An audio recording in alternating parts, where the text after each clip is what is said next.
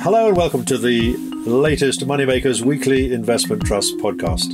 I'm Jonathan Davis, the editor of the Investment Trust Handbook.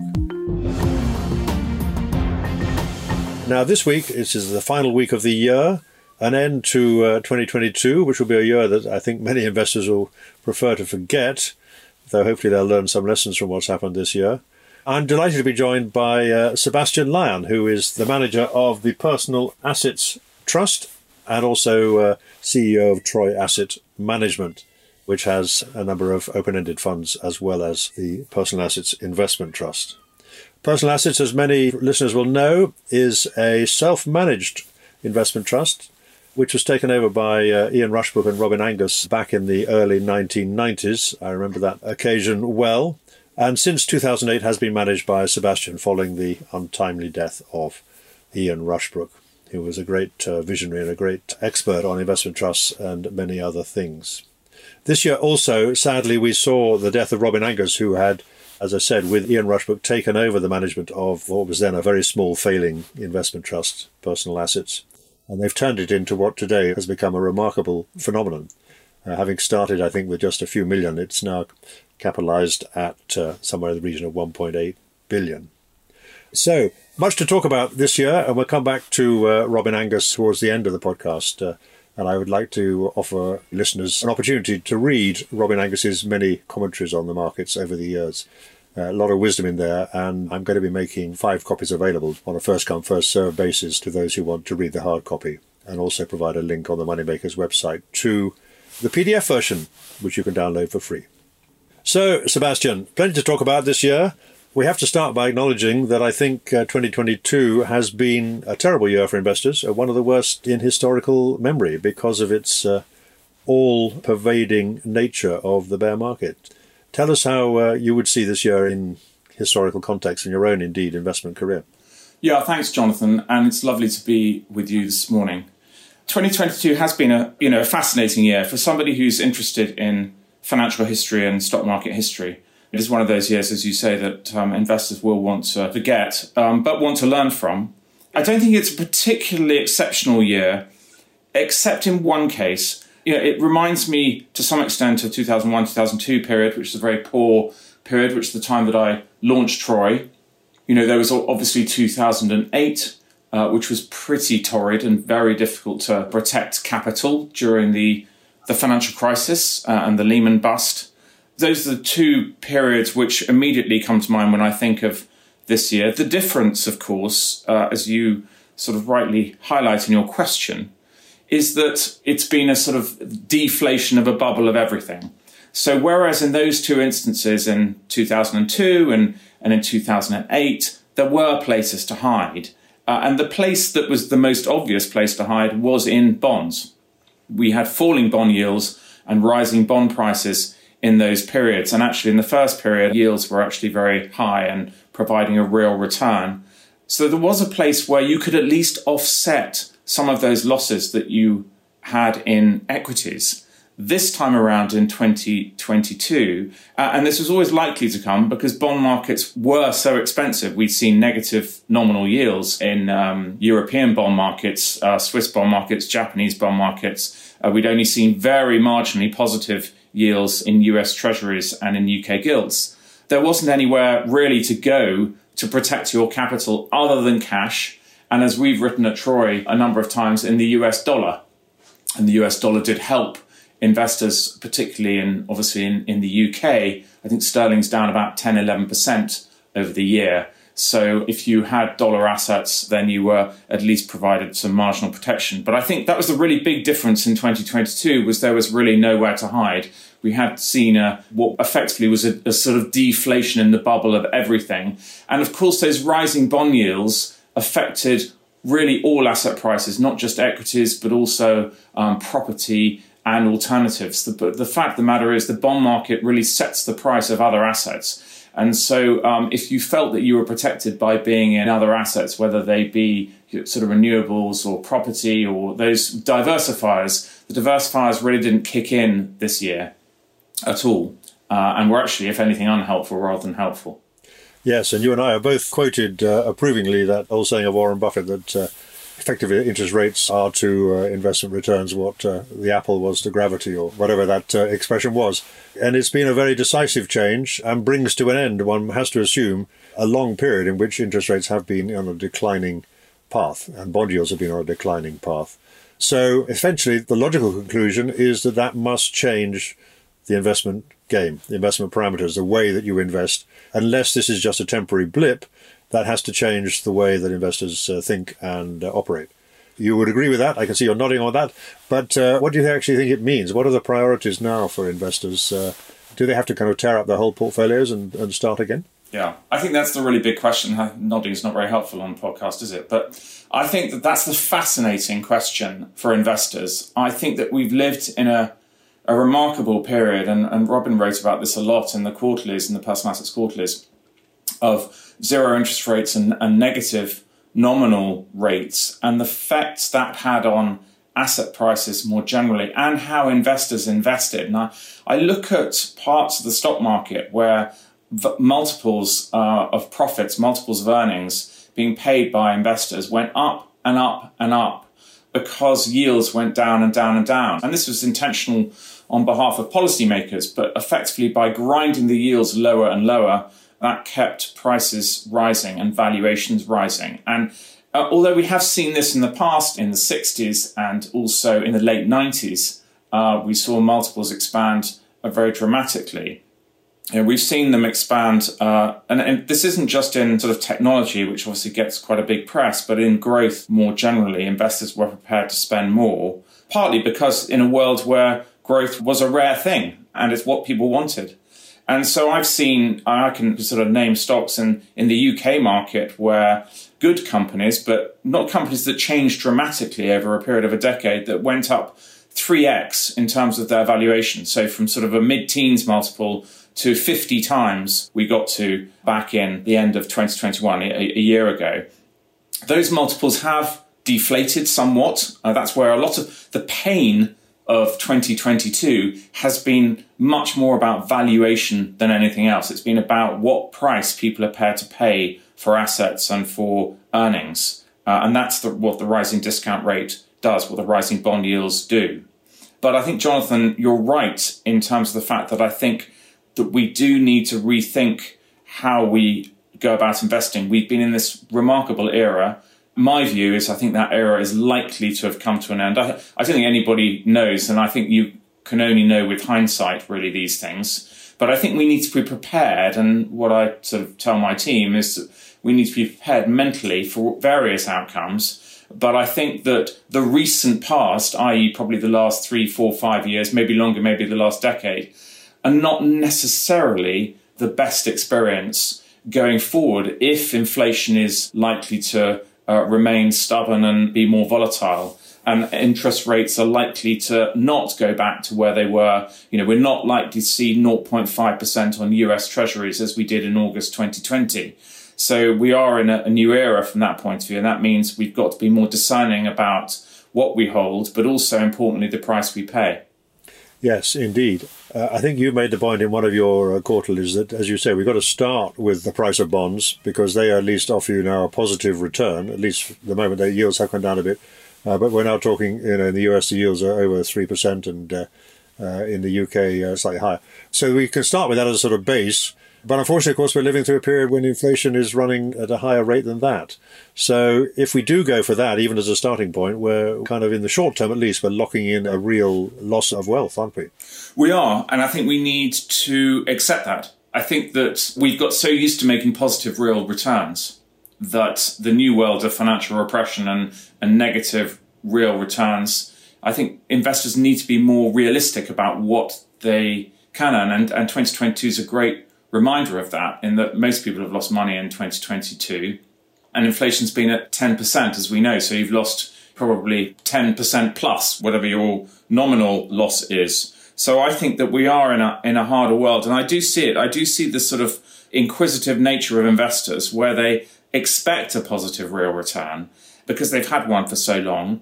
And, I just try and endeavour to make sure that people's expectations are realistic because, you're probably going to have to take a very large amount of risk and to be quite lucky to be making a positive real return in a world where inflation is 10%, or, even if inflation comes back to mid-single digits, it's not going to necessarily be easy to make a return in excess of inflation in a way that it has been in the past.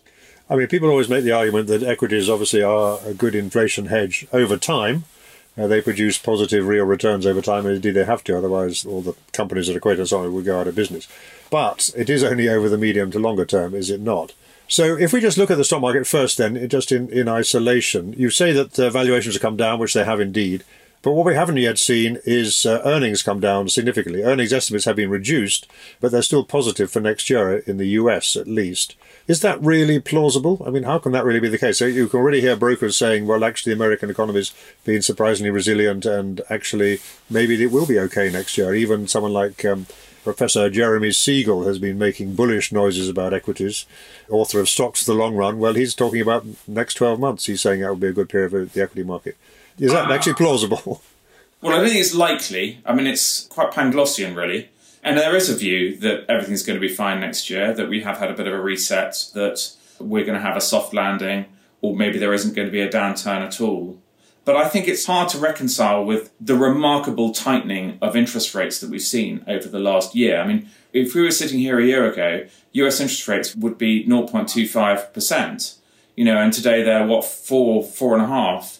So we have seen the sharpest tightening of interest rates in the US since the Federal Reserve began in 1913, over 100 years.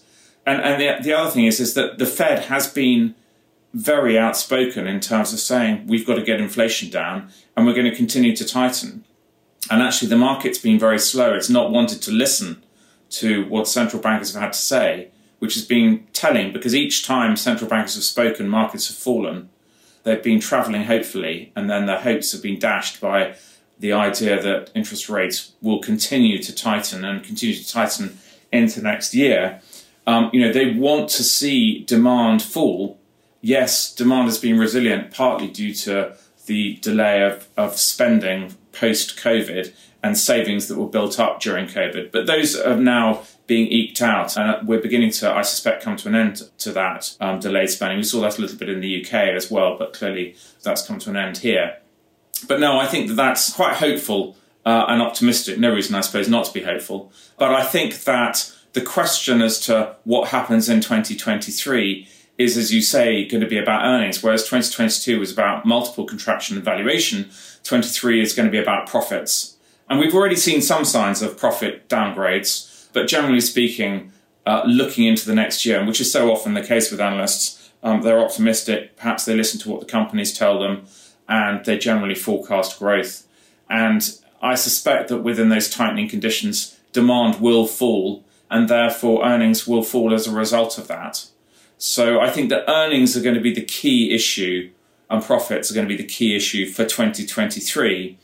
And the thing is, Jonathan, we haven't really seen what I would call a normal recession for quite a long time. People haven't really experienced a normal recession. And by that I mean a recession like the ones we had in the 80s and the 90s, where effectively a central bank tightened where we had inflation and tightened into that downturn. And I remember it well when I started my career in the early 90s. That recession was quite prolonged and pretty painful, and was very different to the sort of shallow downturn we saw in the early 2000s, which was offset by very aggressive fiscal stimulus and by Gordon Brown. And then obviously in 2007, 2008, during the financial crisis, which was very sort of bank financials driven, didn't necessarily affect the full wider economy, but affected the banking system very materially. And then obviously in 2020, during the pandemic, it was very, very short and sharp. I mean, really, the downturn lasted barely a quarter or two. And from a stock market point of view, it was a matter of weeks rather than a matter of months or years. So I think we've got to probably look back to the recessions of the early 90s or even early 80s to look back at what a sort of normal recession looks like. And I think it can be longer and can be deeper than perhaps people are expecting today. Yeah, well, personally, I fear that's the case, but there's always room for other views, of course. I mean, the old saying is that the Fed will go on tightening until something cracks, and we've seen one or two possible cracks. We saw that in the UK gilts market with the unfortunate, well, I don't know which adjective you would use. I'm going to stick with unfortunate for the moment, the Truss interim. I could use a much stronger word. We've seen a little, signs of trouble in the gilts market. And I guess the problem the central banks have is, on the one hand, their primary responsibility is still, financial stability. So if anything does start to blow up in a big way, they have to sort of step in and reverse what they were trying to do to beat inflation. And I guess one can see a scenario in which something bad does happen. Some big crisis blows up somewhere. A lot of debt out there. You'd think that would be where it might start. And then they might have to reverse course. But in that scenario, that isn't particularly positive for the equity markets either, is it? Or for the credit markets, because it means that something really bad has happened. So it is hard to see how this is all going to play out. Would you agree with that? I would agree with that. I think there's a mistake which has been quite evident this year, which is that lower rates equal rising equities. And it depends, obviously, the reason for the lower rates. And actually, usually markets don't bottom till rates bottom. So if you think about 2008-9 or you think about what happened in 2020, rates are peaking now, they're not bottoming.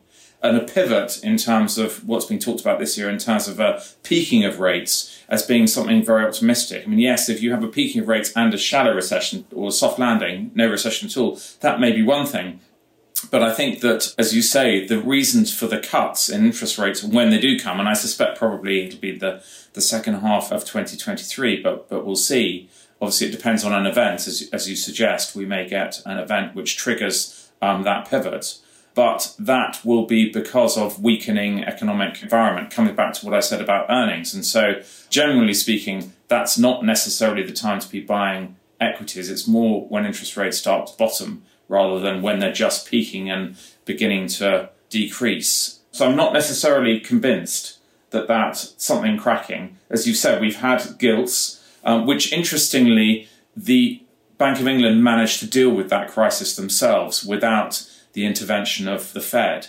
And it's the Fed that's going to be the key here in terms of shifting expectations in terms of rates. We've also seen what J.K. Galbraith would describe as the revelation or the revealing of the bezel with the likes of FTX, which we've seen at previous periods in the cycle, as we did with Enron and WorldCom, I remember very well, back in 2002. So this is the time, as liquidity dries up, that those sort of accidents become revealed by markets generally, which is sort of both interesting as a sort of historian, but also and not particularly surprising. But in this cycle, having been so long and so prolonged, and with rates having been so low, it wouldn't be surprised to see more of those in the next year. Yeah, I fear that might be the case. And the other problem, of course, that the central banks have is that they will be worried about what happens to the housing market, what happens if mortgage rates go up, if bond yields stay this level, mortgage rates are going to go up. So what happens, crucially, is what happens to what we call the long bond, the 30-year bond, 20, 30-year bonds, which are where the mortgages are priced off and so on. At the moment, that remains quiescent. The markets seem to believe, the bond markets seem to be telling us that actually it's all right, this inflation is going to disappear within, pretty quick order. And that will then take the pressure off the mortgages and so on. But the central banks will have this problem that if mortgage rates go up too much, people simply can't afford it. And then there'll be political pressure and so on, which they'll find very hard to resist. So ignoring next year, which is, a short-term period when we can't really predict what's going to happen. But this long-term expectation that everything is going to be fine again, we're going back to this Goldilocks world where interest rates are going to be low, inflation is going to be low. Well, did you buy that one as well? I mean, there's a short-term argument, there's also the longer-term argument. Of course, Jonathan, that is possible. That is possible that we revert to a Goldilocks scenario. But I think that, to be objective, there are a lot of trends that were in place during the last decade in terms of globalization, in terms of the sort of general sort of liberal pro-growth policies, which I think have changed.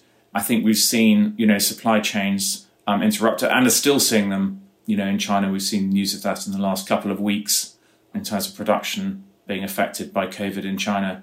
So we've seen these interruptions. We've seen higher commodity prices. I suspect we'll probably see shorter cycles in the future. We've got used to much, much longer cycles of sort of 7 to 10 years.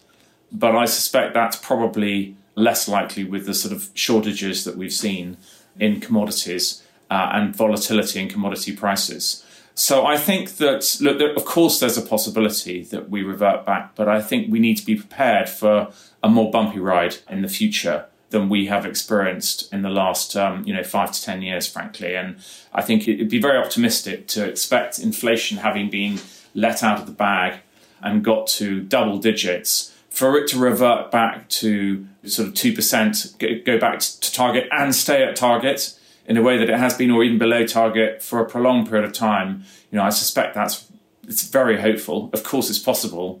And I know there are some examples that are given, particularly from the post-war period in 1946-47, when clearly there was that huge amount of demand. We saw inflation go up to, I think it was 20%, and then came clattering back down in sort of 47, 48. So it has happened in the past in sort of similar-ish kinds of circumstances. But I suspect the world's a different place from then. So I'm not entirely sure that that's an appropriate example to give. But we'll see. But I think the key thing is I think investors need to keep an open mind on that and not hope necessarily that everything's going to be perfect and we're going to revert back to inflation of sort of 1 to 2% that we've been used to for such a long period, and certainly the last decade. I mean, I would make the comment perhaps that what did happen after the war was, though even that was before I was born, even 46, 47, what did happen was that we had this long period of financial repression. The interest rates were held down and there were negative returns, and the bond market basically got killed. So bond investors paid the price for about 20 years. They made basically real losses after inflation for about 20, 30 years even. And that's, of course, what then led to the great bond market revival. So that's another risk out there. If the bond market is wrong about those long-term things, and if financial repression is here to stay, that's going to tell us that bonds are not going to be that good a return in real terms. So let's talk about personal assets and your other funds you manage at Troy Asset Management. You've been managing personal assets since 2008, as I said, following the untimely death of Ian Rushbrook. And the objective of personal assets, as I'm sure all listeners know, is to preserve and grow capital in that order. It's one of a small handful of trusts that set that out as their objective. And obviously, you said this has been a tough year. And I think, share price total return over the last 12 months is, I think, minus 3.5%. So, even you have struggled to make a positive return in that period. Absolutely. No, I think it's certainly from a Trojan Fund point of view, from where I've been managing it for longer, 22 years, I think, obviously, there's a few days to go, Jonathan. But I think we've had 2 down years for the Trojan Fund, which were both down 3. So this will be my worst year. But I mean, low single-digit negative return, frankly, I'll take in a year where I think the difference that I highlighted at the beginning was there have been almost nowhere, if not nowhere, to hide.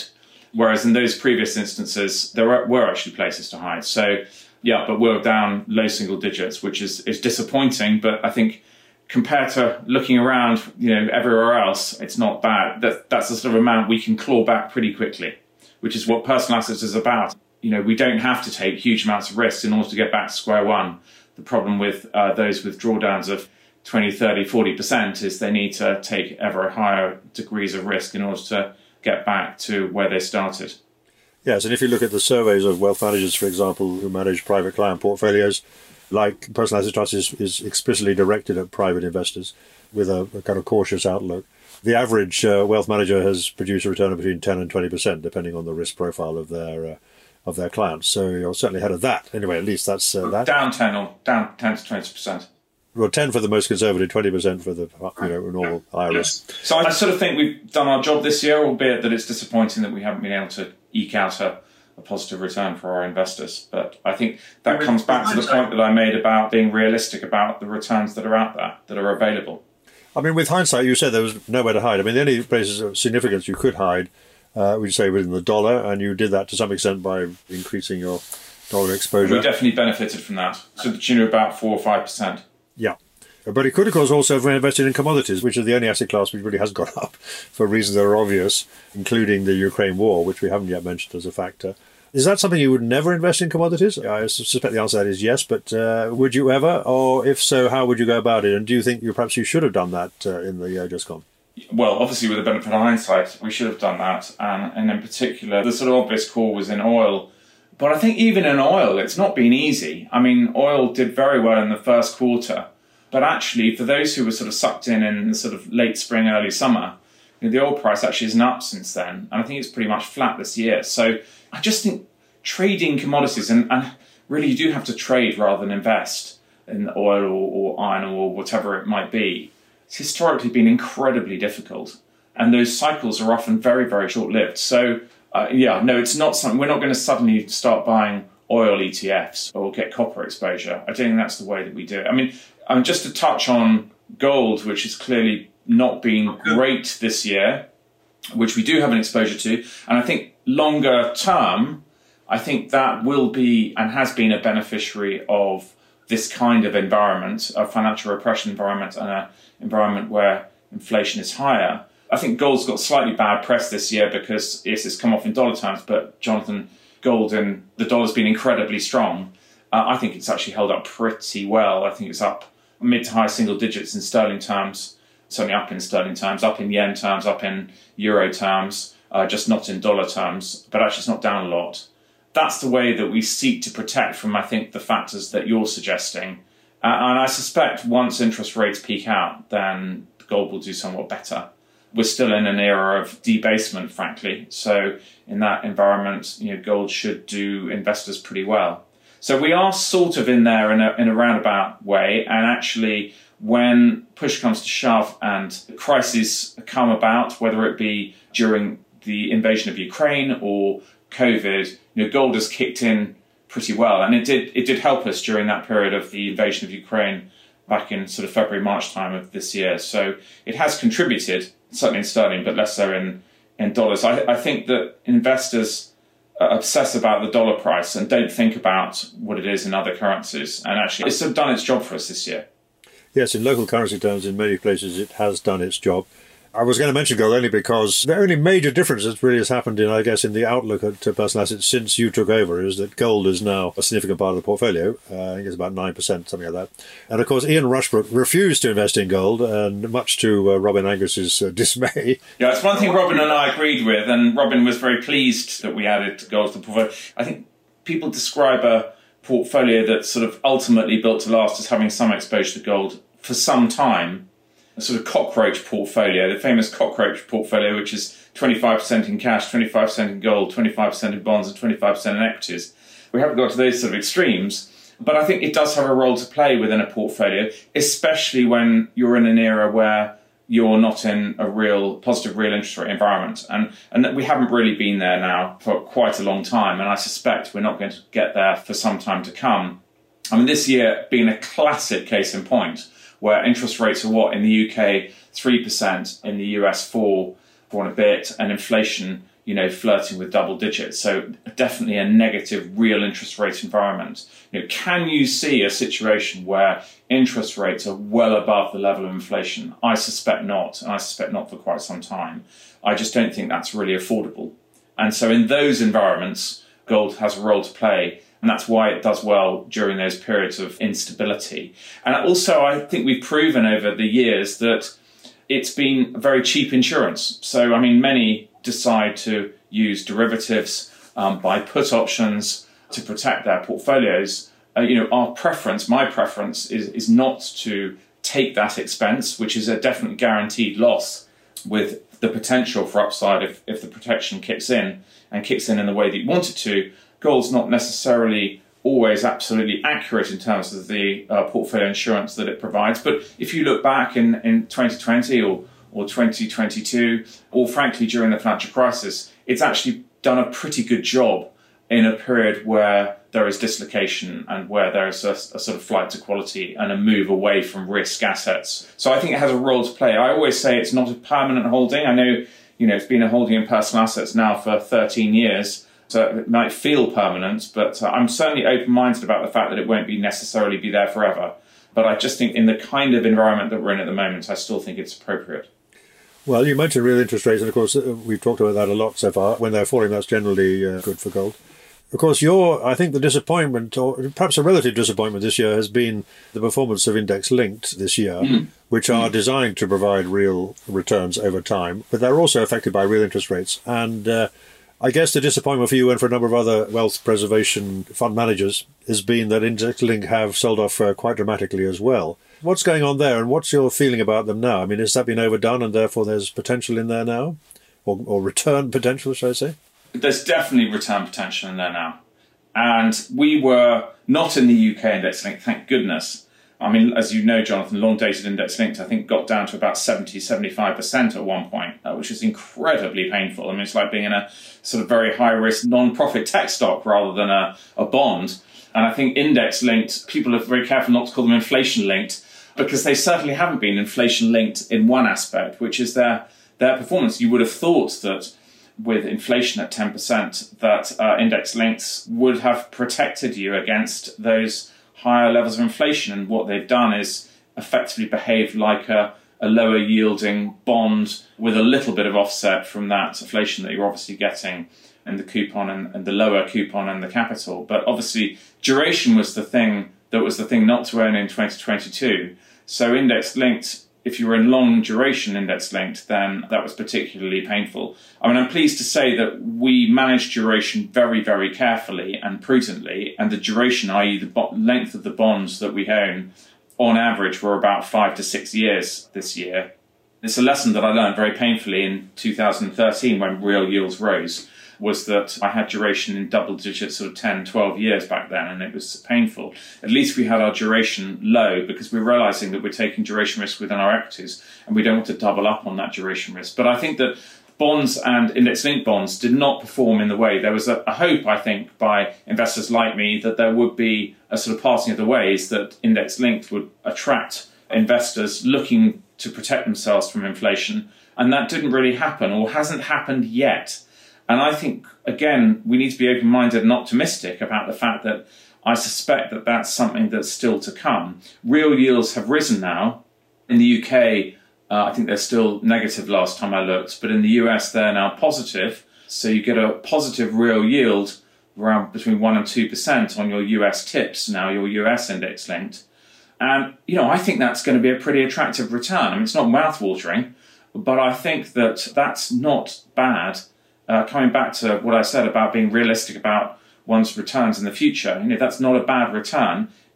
A year ago, that would have been -1, 1.5. So the fact that the bonds have fallen in value make them considerably more attractive in terms of the future returns that they can offer. So I think that, yes, I think index links have been particularly disappointing. I mean, they've hurt us. They haven't hurt us, dreadfully. But I think coming back to your point about our return, if index links have been flat or even up this year, then we would have been up this year. So, I mean, that's been the key differentiator in terms of driving our performance, in the fact that index linked haven't really performed particularly well. I think it all comes back to your point about the fact that long bond yields are still quite low and are expecting inflation to come back down and stay low. The key thing is what's called the break-evens. I don't want to get too much into the technicals of index linked, but effectively the long-term inflation expectations of those bonds, they still remain very low and anchored, as Jay Powell refers to them. Those long-term inflation expectations are set at about between 2 and 2.5%. If those were to start going up, and I suspect they will, then that's where we start making our money in index linked, because that's really what generates the return, is those break-evens starting to go up, those inflation expectations starting to go up. So the long-term inflation expectations for index linked haven't yet moved. If they do, when they do, that's when index linked should do very well. So while we've disappointed, we're not totally depressed about our holdings index linked. Fortunately, we weren't taking very big risk, and we didn't own UK index linked, which is where a lot of the real pain has been, because the value differential between UK index linked and US was actually quite wide as we came into this year, i.e. UK index linked were very expensive for the technical reasons that we now know about, which were exposed during the mini budget episode. So, I mean, the point about this all being that your holdings of index-linked US tips in particular, very substantial part of your portfolio, around a third of it, I think. That was early this year anyway, I'm not quite sure what the figure is today. It's mid-30s. Right. So the big changes you've made, essentially, is you've bought a lot of UK gilts, basically, when they've sold off recently, and you've reduced your equity exposure. Just to explain to us what your equity exposure is, and whether the figure you read in the reports is actually the net figure. In other words, if it says 37%, is that what it is? Is that the net equity exposure, or do you offset that in other ways? I think we declare the equity exposure on the back of the fact sheet. So the equity exposure is about a quarter of the portfolio at the moment, which is the lowest it's been since 2008. We still are concerned that equity valuations, we've had a very, very long upward move in valuations of equities. And, coming back to what we were saying earlier about the risk to earnings and the risk of a recession, we think that we want to be careful about the amount of equity risk that we want to take. And we came into this year with a relatively modest exposure in the low 30s%. But as the year evolved, particularly the first half of the year, And we'd taken that number down during 2021 quite materially. I mean, if we hadn't done anything during 2021, I think our exposure would have been well in the 40s, if not 50%. We took a lot of money out during the peaks of the market in late 2021. But I recognised with what was occurring in the spring and probably post the invasion of Ukraine that we probably actually ultimately needed to do more to reduce the equity risk, and which we did in the early summer when we saw that rally. In the early summer, we actually used that as an opportunity to decrease our equity exposure modestly, but it just decreased it further, which, with the benefit of hindsight, was the right thing to have done. When Ian was running the portfolio, you'll remember, we actually got down to 100% liquid or 0% in equities in 2008. We haven't gone to those extremes, but we are very conservatively positioned at the moment because we think that basically the equity bear market's work isn't done yet. Yeah, I mean, I was going to pick up on that point. We've touched on equities already, but you do said in your latest quarterly that the repricing is further to go, or you suspect the repricing is further to go, which is a polite way of saying we haven't seen the worst yet. That's what experience is telling me, that there's more work in this bear market to go yet. I think there are distinct similarities, Jonathan, between this bear market and the one of 2000 to 2003. Which, if you recall, was almost 3 years long, and in particular had similarities from the sort of tech bubble and the reversal of the excesses of tech in particular, and growth as well during the late 90s. And we saw PE multiple contraction. We also saw a downturn, as I said earlier, a modest downturn. This time, obviously, these things are never exactly the same, but there are particular similarities in terms of the fact that we saw very large retail participation during COVID, retail investor participation. That was evidenced by huge speculation that we saw in meme stocks, the likes of GameStop and AMC, effectively people speculating gambling in the stock market, partly because they couldn't gamble elsewhere. Sport had stopped, and so gambling, sitting at home, meant investing in the stock market. We hadn't seen that sort of retail participation in the stock market since 1999, I don't think. Not to that real extreme. And that was the real peak of the bull market, with hindsight to March 2021. And then that rolled on. The dominoes fell from there on in terms of a decline in valuations and a reset in terms of that speculation gradually waning, and a realization that people have been overpaying based on a bond market which was where yields were incredibly depressed, where there was nowhere else to go other than speculate to generate a return. And so I think that the similarities with 2000, 2001, 2002 are there. The difference is that, as I said earlier, you've got those rising rates and you've got rising interest rates, which you didn't have then. So you've got other parts of the stock market which are also exposed to the downturn, which wasn't the case then. So that's the difference this time. But there are definitely similarities in terms of the PE multiple contraction that we've experienced in the last year or so. And I suspect we've got a way to travel yet.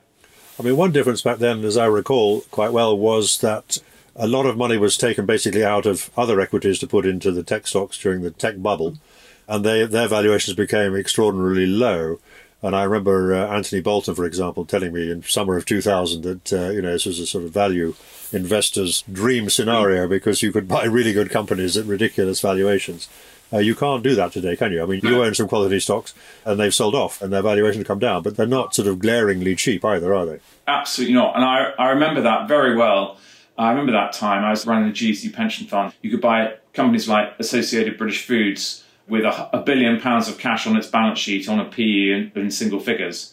There were huge opportunities for people, not deep value investors, not people looking for extremes. Just there were some solid, perhaps rather boring businesses which were very, very lowly valued and offered a very good, high single digit, if not a low double digit return back then. And you didn't have to take a lot of risk. The difference now, as you say, is companies generally have taken over more debt over the last years. There aren't businesses with huge amounts of cash on their balance sheets, with the exception of technology companies, but they were highly valued anyway.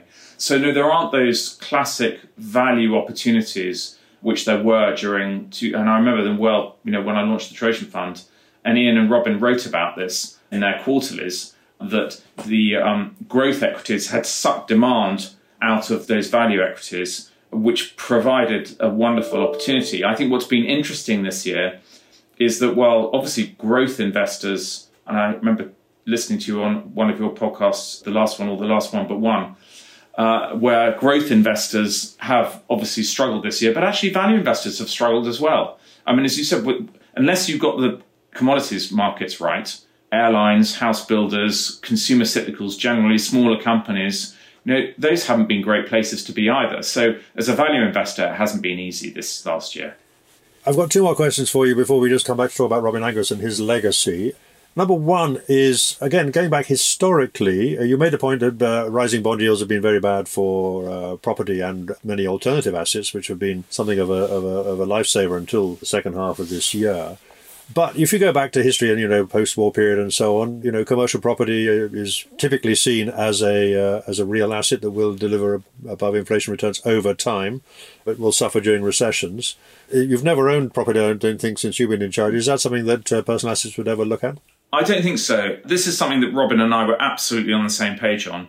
We had a number of views on this. Firstly, in order to generate a decent return on property, you really need to gear it, and therefore, those returns that you see on property ungeared are not particularly attractive. And obviously, by being geared, when things get difficult, as we've seen in the last year, the returns really can be quite poor. And also companies can come back to you for more capital, particularly if the balance sheet becomes too stretched. And we've seen that time and time again during downturns. Property companies tend to come to investors when property valuations are depressed, and equity investors are not necessarily wiped out, but certainly suffer huge drawdowns in those instances because probably the gearing was too high going into the downturn.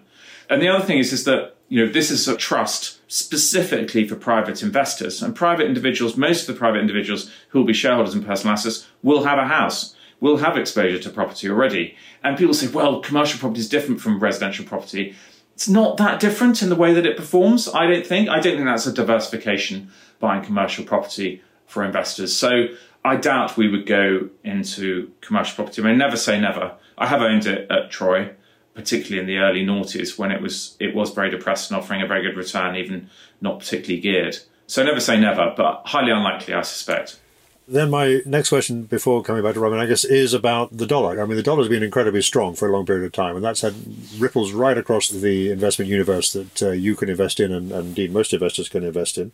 It has sold off, and a lot of people believe that maybe we are seeing another big change in the direction of travel for the dollar, as we had back in 1985, for example, big change driven by policymakers in that occasion. What do you think about the dollar? Because that could have a big implication for your portfolio and for anybody's portfolio if that is a big change, if that reversal of the strength of the dollar is going to persist. Yeah. Do you think it's likely it will persist? And if so, what impact will it have? I think it's hard to know, because I think that everybody's pointing out that the yield differential is still wide for the US compared to elsewhere. I think the US can tolerate higher interest rates than elsewhere, in the UK, for example. I mean, the UK, it's quite clear that the Bank of England has been reluctant to raise rates, although it's talked a good game, whereas the US has been able to raise rates more quickly and more aggressively because the economy can withstand that. Coming to your earlier points about whether we're seeing a downturn in 2023 in a recession and falling earnings, I think in that environment the dollar will still probably do okay. I think that it's clearly got very, very overbought in the autumn during the mini budget saga, but elsewhere as well, again, versus the euro and the yen, it's clearly backed up. But it's hard to get desperately excited about sterling. I still think the interest rate differentials will be likely to be higher in the US than in the UK. But I think probably quite a lot of the dollar's work's been done in terms of the upside that we saw a year ago, that in terms of its protective abilities. I wouldn't necessarily see a rampant sell-off in the dollar in the way that we saw in the mid-1980s that you allude to, after we almost got to parity before. And also, actually, 2003, we saw a gradual sell-off in the dollar through that cycle, 2003 to 2006. But that's because US interest rates were so low compared to elsewhere. So I wouldn't be overly negative about the dollar, but I think probably it's not offering the upside that it was a year ago. And therefore we don't invest in emerging markets. When we talk about Robin Angus, we can read some of his comments about emerging markets. Yeah. And we don't. No, fortunately, we haven't had to learn that lesson. And you don't have any significant exposure to Japan particularly either, do you? Though some people think that might be an interesting area to look at. You don't do that again on risk grounds? Or? I think people have been saying it's an interesting area to look at for about the last 30 years, Jonathan. They have. It's so difficult, Japan. I'm so glad I don't invest there. And I think you've got to know your limitations and your areas of expertise. And I think that's actually a strength rather than a weakness. Know your area of competence. And we haven't invested in Japan. I wouldn't say we would never invest in Japan. We might very selectively. But I think that it's a very different culture and a very different way that the economy is run and the companies are managed for shareholders. And so it's not an area that I think that we would go at immediately. I have seen it time and time and time again. People talk about Japan as being the place to be, and actually, so far throughout my entire career, it's not hurt me by being out of Japan.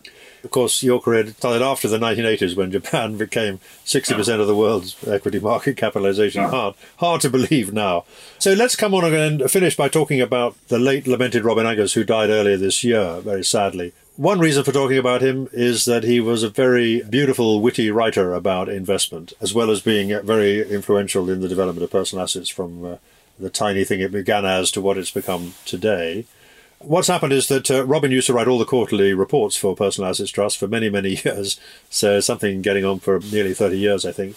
So what he did after he retired from the board a couple of years ago, he started to sort of collate them into an edited version. And you've now basically published that, both as a hard copy and as a PDF, which you can, as I said, you can download the PDF from the Personal Assets website, or I'll give the link also on the Moneymakers website.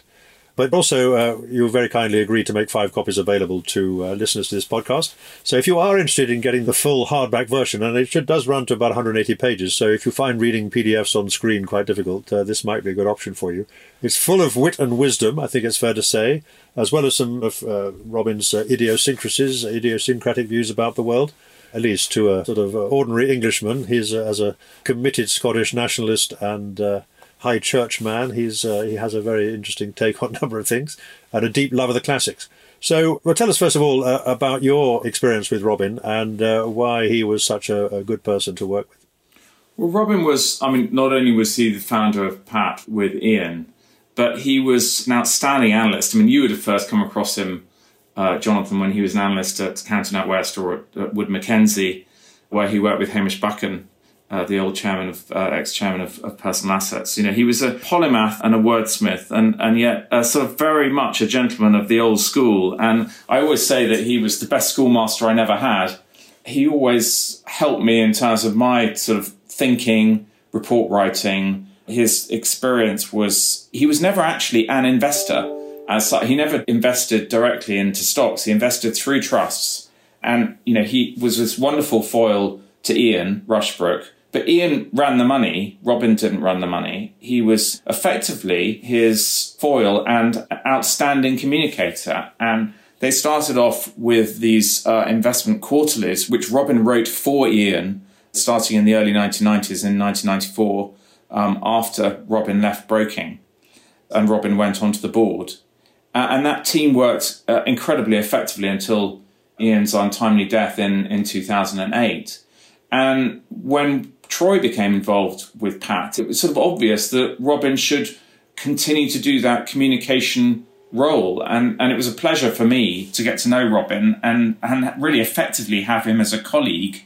And again, have that sort of foil. I used to speak to him 2 or 3 times a week about what I was doing with the portfolio, what I thought about the world, what he thought about the world. And then he would reflect that with, as you say, his wonderful idiosyncrasies and his classical references, which so many shareholders very much enjoyed. And they were really the voice of common sense. The whole PAT proposition was about allocating a material amount of capital, which he communicated well. And I think that the whole abolition of the discount and the discount control mechanism that they put in place in 1999 and others, I'm pleased to say, have followed, albeit not many. There's still only a handful of trusts that really have a hard DCM, and we've seen the pain of discount widening in 2022. So another example of the double whammy of NAVs falling and the discount widening, which is very painful for investors. So Robin was extremely good at communicating the reason why we have the discount control mechanism in place and stick with it. But also, I think, and one of the reasons why I would encourage people to read the anthology, and we've handed out the quarterlies in the past, anthologies of the quarterlies, but this is a bit more special, I think, in that it's extracts from the quarterlies on different subjects. And one other thing I think Robin was very good was talking to private investors and identifying what they actually needed. And a wonderful example of two investors who got, I think it's $50 million back in the late 1990s and gave them through a private bank. And within 2 years, they had $25 million. And then they handed it to another private bank. And within 2 more years, they got $12.5 million. And I think that he tells the story about what protection means to investors, and that different investors have different temperaments, need different things, and that also different performance varies depending on how it's generated. And he talks a lot about risk and how risk determines what sort of returns that you get, but different returns effectively can be generated through taking very different types of risk. And I just think it's a wonderful sort of educational piece, and I think it will stand the test of time. Many of the things written there were written in the late 90s or early noughties, but still effectively are as important today as really they were, whether it's talking about investment trust gearing and how investment trusts are structured, or whether it talks about the effects of very low interest rates. So, no, I think it's an enjoyable read, but also one that you can learn an awful lot from as either an experienced investor or an inexperienced one. I would entirely agree, and I think as an introduction to investment trusts in an accessible way, there's so much wisdom in there, as well as I said, some splendidly, what's the word I'm looking for, forthright comments on the world. I just thought I'd mention one, which was about, one of his bugbears was the fact that, I know you take this seriously, that annual reports have got longer and longer and longer, filled with more and more jargon and useless information repeated endlessly. And he wanted to keep trying to cause. And I remember him saying, he quoted these words, which appear in the annual report of every company, investment trust included.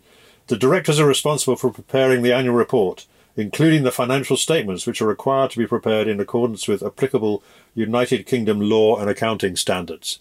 Well, what do you know, says Robin. I bet you thought the annual report was prepared by Heart of Midlothian Football Club in accordance with the laws of Outer Mongolia. I'm glad that's been cleared up. So there's lots of entertaining...